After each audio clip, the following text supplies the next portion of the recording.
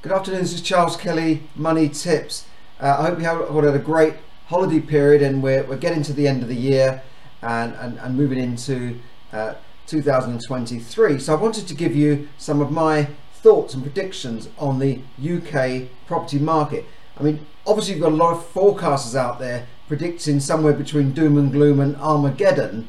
I don't think it's going to be quite that bad. But you know, every time I switch on YouTube or social media, I see some prediction that the world's coming to an end, or you must buy gold, or you must put all your money into crypto. They're predicting all sorts of things. But I think you've got to take a balanced view on it and see where you think really the world is going. As with all these predictions and forecasts, a lot depends on what the governments do. A lot depends on the prevailing wind, the economy, how things go. Whether there's going to be more conflicts in the world. So there's so many factors coming into play, but the main factor I think for you is what you do and what your economy does, what I call your U-economy, which I talk about in my books, Borrow and Grow Rich and Money Can Buy You Happiness. But if you want to have a great year, then do check out my Smart Money training, How to Master Your Money the Smart Way. Get to grips with your finances in 28 days. Check that out for free on the link in the description. Now, going back to the property market in the UK, we've also had a couple of great years, haven't we, where the market's been going up against all odds, you know, during the period and all the action that was going on in the last couple of years.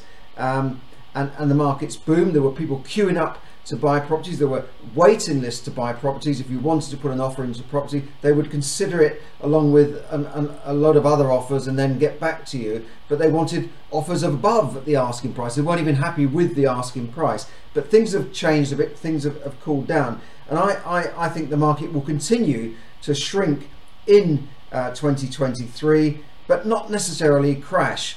I think property, unlike stocks and shares, which could crash in 2023, I think the property market is a bit like a tanker that moves very slowly and takes a long time to turn. You can't just spin it around like a speedboat, can you? So it could continue dropping, but again, it all depends on things that the government does.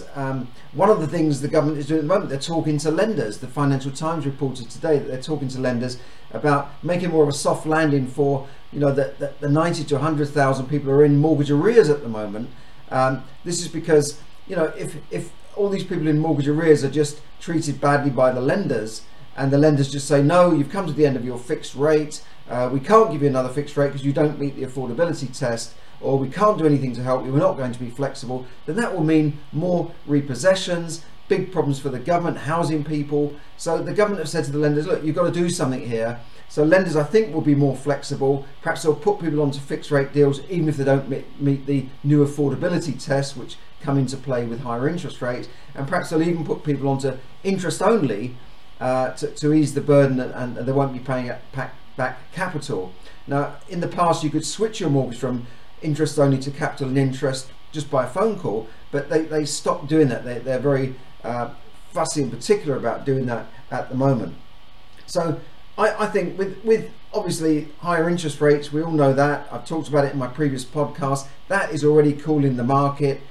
So we know that's going to continue. So let's look at some of the predictions around other economic forecasters. Price growth will decline in 2023 as inflation and, you know, the recession. The Bank of England have predicted the worst recession and the longest recession since records began. So obviously price in properties and like other things will continue to decline because people won't have so much money to buy properties, and they certainly won't be able to borrow as much money because the lenders will say, no, with the higher interest rates, we will not lend you 100,000 or 200,000, we'll lend you, 20% less. So what's going to happen? They'll have to go back to the vendors and say, look, I can't buy this. Will you accept a lower offer? Some will, some won't, but some vendors will have to because they've got to move themselves. So it really depends on how things go in that respect. But as the downturn really intensifies, I think we're going to see that a slowing of basically as the market declines, we're going to see the UK going into a higher recession, and I think all the indicators are flashing red in the property market. I'll go through some of those in a second. I certainly think higher interest rates have already hit the buy-to-let market because the deals just won't stack up. You know, the traditional, you know, buy a place on a buy-to-let mortgage, 75% mortgage from a lender at 2% fixed, 3% fixed, and you know, it really wipes its feet. You know, the rent easily covers the mortgage. You get a bit of income on top, and then you after a year or two you remortgage it up to the hilt and buy another one. That's not working at the moment. The lenders won't even give you 75% based on a mortgage rate of something like 6 or 7% fixed. No, it's not going to happen. So that's already hit the buy-to-let market, in my opinion, and will continue to do so. Moves from the city, out of the city into the country have already stopped or declined as more people move back to the office. That will continue in 2023. Mortgage rates have fallen back slightly since that terrible mini budget in September, but according to Moneyfacts, the average 5-year fix is still 5.6%, and that's, you know, a lot of people might not even get that, so it's still near 6% from around 2% not that long ago. So it's still far higher than a year ago at least, and that will affect affordability. UK mortgage lenders expect to lend 23% less to home buyers in 2023, following a 2-year boom. That's, you know, a fifth, nearly a quarter less than in the previous year. UK Finance, this is the lenders' trade body, forecast gross mortgage lending for house purchases to decline from 131 billion from 170 billion. So that's quite a big drop, and it peaked in 2021 at 189 billion.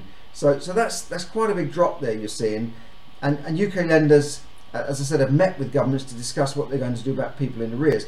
Property sales are set to drop to 1 million from 1.27 million. That's another quarter drop, 25% drop there in 2022. So sales go down. That means a lot of estate agents will feel that the chilly winds of the market, and that I've got a few predictions from large estate agents right here. Savills warned of a severe drop in transactions and a 10% fall in house prices in 2023. 10% fall. Another estate agent firm, Jones Lang LaSalle, forecasts an 8% drop in house prices next year.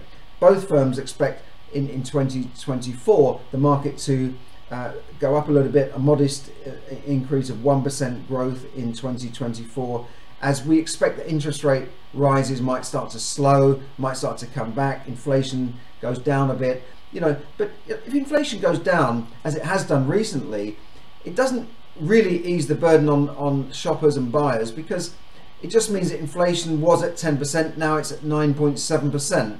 But so what? Prices haven't gotten down. It just means that the rate of price rises is slowing. You'd have to see a fall in inflation, like a minus figure, for prices to come back down to what they were. So, you know, whether you can go out and buy your loaf of bread for the same price you could 2 years ago is debatable. You'd need a long recession and maybe a depression before prices come back to what they were. So you get what I mean, because wholesale prices of things like oil are still higher than they were, although they have come down a bit. Everything has become more expensive, so you need a long recession before things start to get cheaper. Now, a lender, Nationwide, I often talk about them. They're one of the largest lenders. Now, they've said they expect a modest decline and a soft landing. Oh, that sounds so comforting, doesn't it? But then, when did a lender really say, oh, there's going to be crashes, there's going to be disaster out there? They never do, because they need to lend. You know, so I wouldn't place much attention on them. But they did say that 85% of their mortgage lenders are currently on a fixed rate. Yeah, but what about the 200,000 a month that are coming off a fixed rate? What about all those people? What are you going to do there, Nationwide? The Bank of England said that 4 million households, right, 4 million households face higher mortgage payments this year. Now listen to this.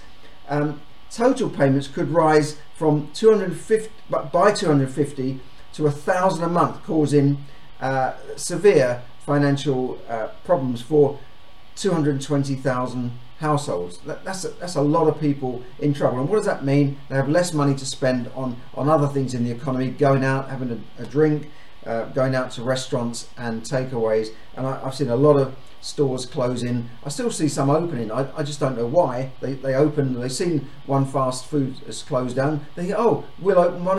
We'll take that lease on for 30,000 a year. We'll open a fast food place. Yeah, I know there are 5 fast food places in the street already, but we'll do better because we've got a great business plan. No, you haven't. You know, most of you will unfortunately lose all of your money.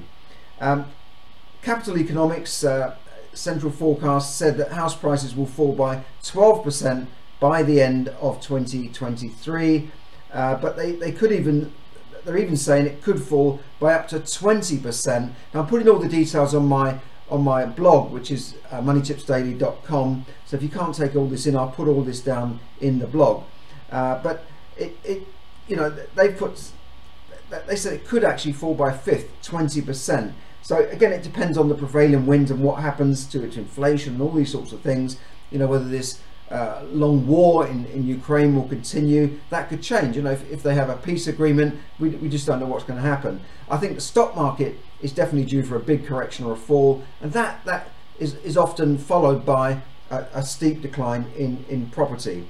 So look, they said if mortgage rates drop faster, then you know it could limit the fall in house prices. Now rent prices, moving on to the rental market, rent prices, as we know, have surged due to a shortage of property and a growing demand for rental properties, particularly going back to the city. But there's also a slowing buy-to-let market. As I said in one of my previous episodes on YouTube, 85,000 landlords have quit the buy-to-let property market in the last 5 years. I'll put a link up to that. But many first-time buyers are also putting off the decision to buy, waiting maybe for the rates to come down, maybe for prices to come down, and they're continuing to rent. So that's affected the demand for rental properties. But we're certainly seeing a rise in rent. It doesn't affect every landlord, because if you've got a tenant already in there, it doesn't mean you can really jack up their rent by 5 or 6%. Most landlords tend to keep the rent the same for many years, as long as they've got a good tenant, and I've certainly been in that category as well. UK private rents jumped by 4%. They're expected to go up by around, Savills are saying maybe the rent rise by 6.5%. Now, looking at the global market, obviously we've seen several areas of the world, Australia, Canada, Auckland, New Zealand, have this boom in properties, and they could be in a bit of a bubble. China's property market has declined as well, 20% year on year. We've had a lot of problems in the Chinese market, but we don't ever quite know what's happening there. They've had these problems with their lockdowns in the last couple of years, but the property market there is definitely overheated in China, so we'll have to see. In my next episode, I'll be talking to one of Toronto's leading realtors, and he is in the top 1% of Canadian real estate agents, and he will be telling us about his predictions for the market over there. Toronto's a very interesting area and market, as is Vancouver, so that will be interesting to see what he thinks about Canada and the worldwide property market, so do look out for that. As I said, as with all forecasts, it depends on what you're doing in your economy rather than what's going out there in the wider economy. And what I'd like to ask you now is, we're coming to the end of the year. What are your goals for 2023? And how was your 2022? I'd like to know what, you know, how did it go this year? Did you achieve your goals? How did you achieve your goals? Did you have any goals? Did you have any targets whatsoever? A lot of people take this time of year to set New Year's resolutions, but as we know, you know, in my gym I'll see a surge of people, of new members coming into my gym in January, but by the end of January, early February, a lot of those people won't be there, and things will get back to normal. We'll see all these people in there pumping away and trying to lose weight as that's their target for the year, but how many of them will last more than a few weeks? It's interesting to see. They might start going twice a week, then once a week, then once a month, then suddenly they're dropping out. So don't let that be you. Try and set more tangible goals that you write down and stick to, and have a plan to achieve those goals. What are your financial goals for 2023? How much do you want to earn in this year? How much do you want to save?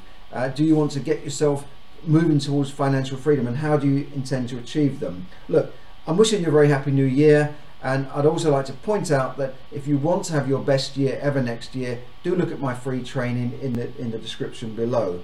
But think about that in the next few days. Reflect on how you've done this year and look forward to next year and what you're going to achieve in 2023. So I do wish you a happy new year, and I'll see you again in the next episode. Thanks very much. This is Charles Kelly, Money Tips Podcast.